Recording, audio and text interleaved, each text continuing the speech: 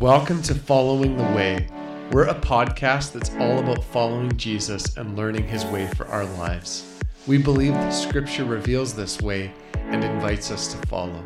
We're glad you're with us as we seek together.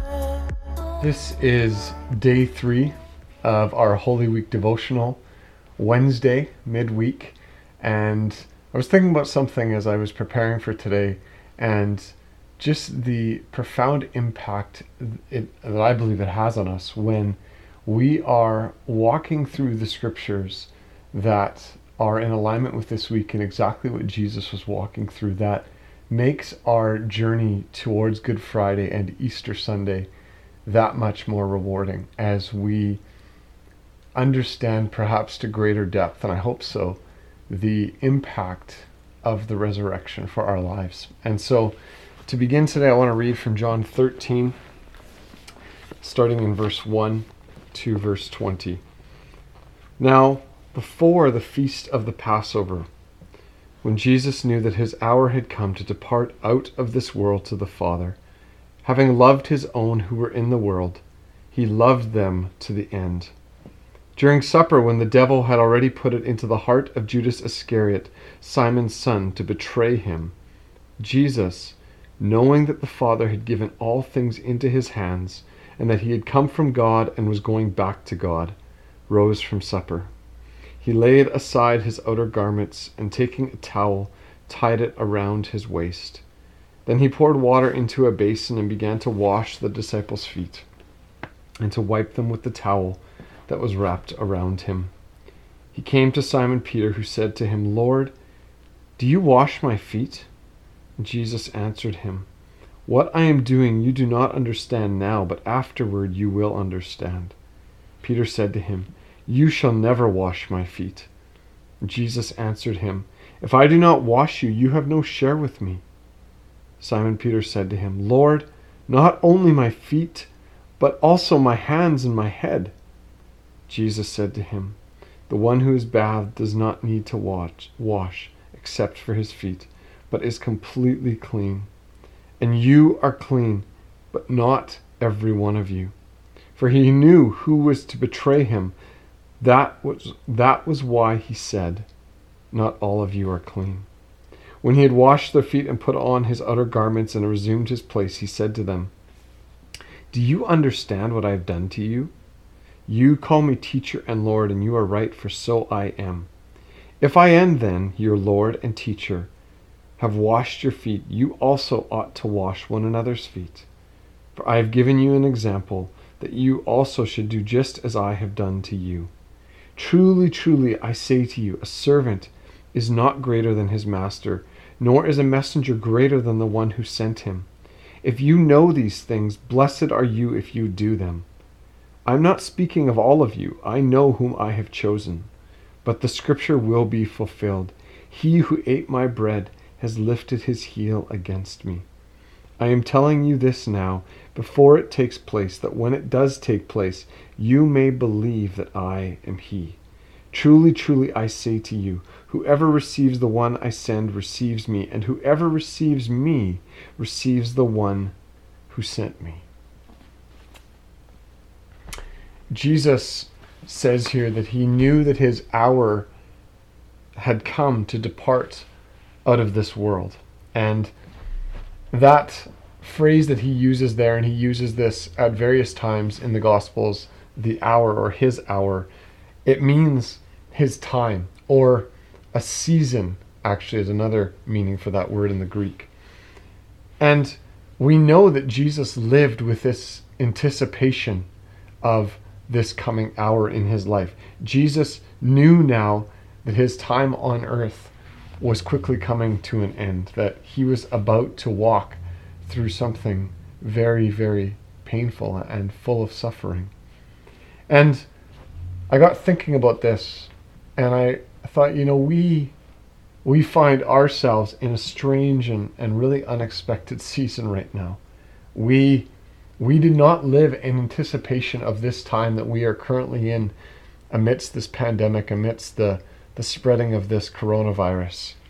And yet, God has brought us into a season that is hard. and it calls us to trust the Father. And, as I was preparing today, I realized, and was experiencing actually, that it's been a hard day. There's things that have even been coming out today that are difficult. And again, they're hard to reconcile, and we can't understand everything that's happening around us. And this, when it came to Jesus, knowing that his hour was at hand, when he speaks of this hour, and when we think about this end, this departure that he's speaking of would begin with the cross. Hanging over all these words is the realization that this season for Jesus would culminate in the cross. None of this, though, was unexpected for Jesus. And it didn't come upon him without warning. Jesus was not in any way caught unaware of these events that he was walking through. And so we find ourselves, though, in the midst of stay-at-home orders and being told to self-isolate and being told that we need to social distance. And we understand that. But when you think back, even just a month ago, what we're walking through right now seemed unfathomable. It wasn't something that we even remotely expected at the beginning of March. And yet Jesus, he knew precisely how this season would end for himself. We struggle largely with this pandemic. One of the biggest challenges for us is that we do not know how it will end. We do not know where this is all going to go. And that sense of the unknown and that loss of control is very, very unsettling for many of us. And yet this control that we believe that we've lost, it's really just a perceived loss of control, because we've actually never had any more control than right now.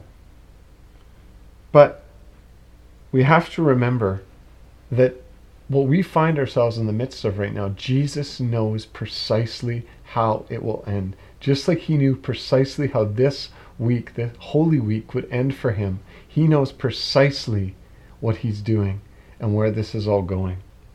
And that is very, very comforting for us, actually, in many respects.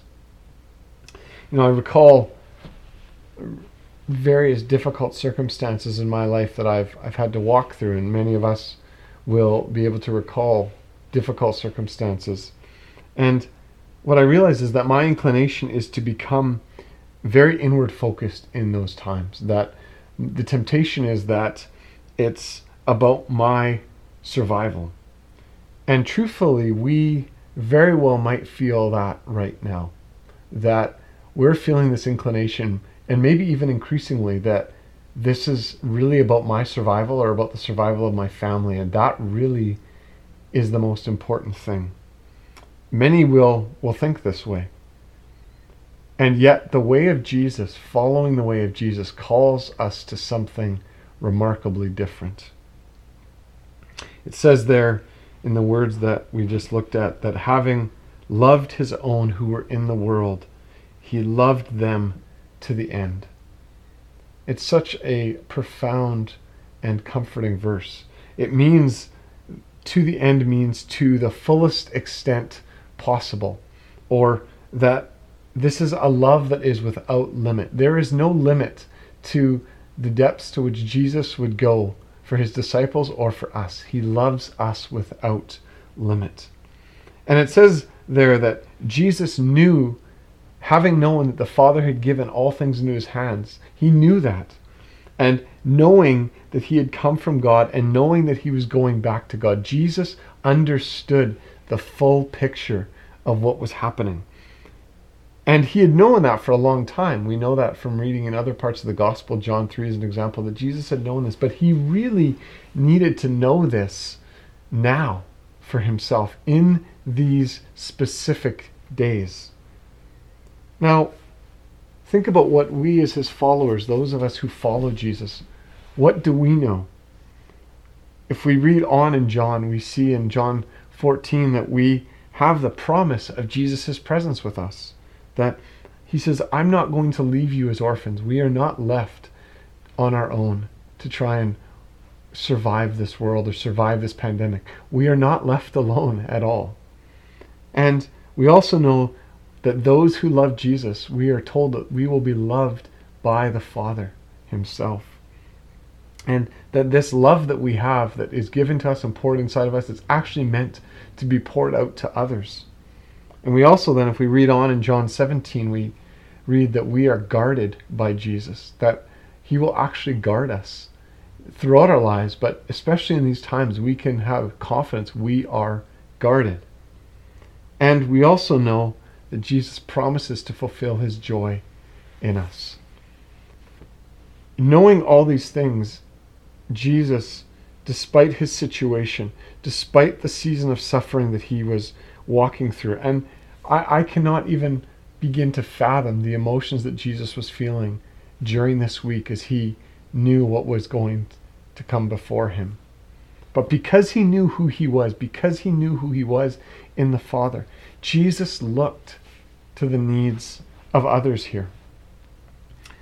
For a rabbi to wash his disciples' feet was scandalous. It's nothing short of scandalous. And consider that Jesus, he begins to do this as he's walking through all this suffering that he's walking through. Verse 21, we didn't read it, but it says there again that he was troubled in his spirit. So in the midst of this, Jesus is again in great distress in himself, and yet he rises and he goes to serve his disciples. The washing of feet was scandalous because it was actually the job of the very lowest servant.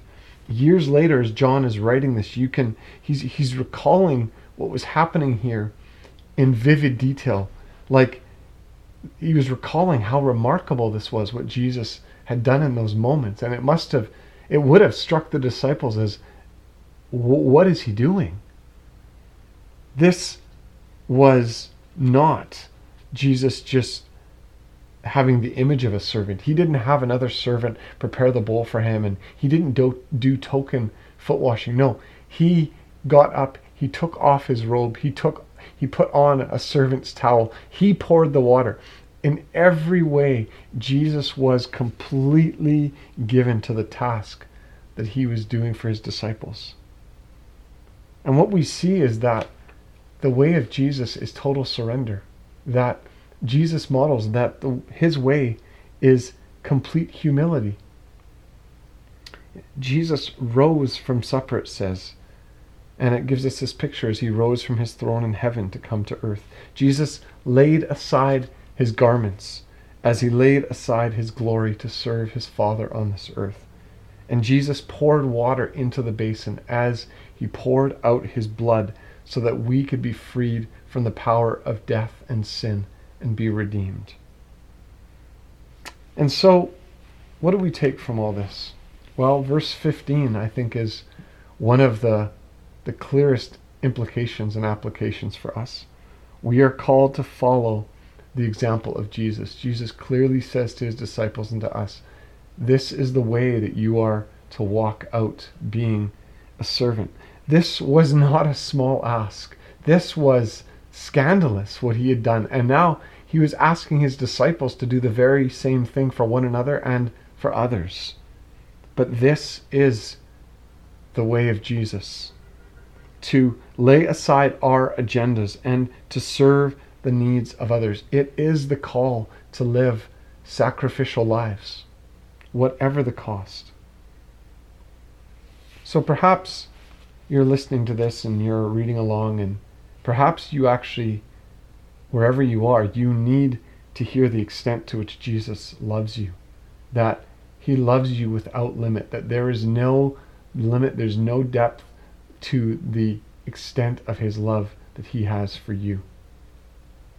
Perhaps you need to learn from his example of servanthood despite hardships and suffering that you're walking through, despite what we're walking through right now. Perhaps we need to hear that this is the way of Jesus, that the way of Jesus is complete surrender. Or perhaps you need to see who Jesus truly is, that Jesus is the Savior of the world, and that Jesus is the Savior that you need yourself.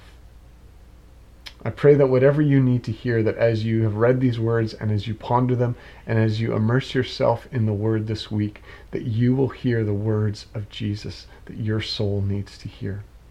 May you be blessed today as you follow the way of Jesus. We'll see you tomorrow.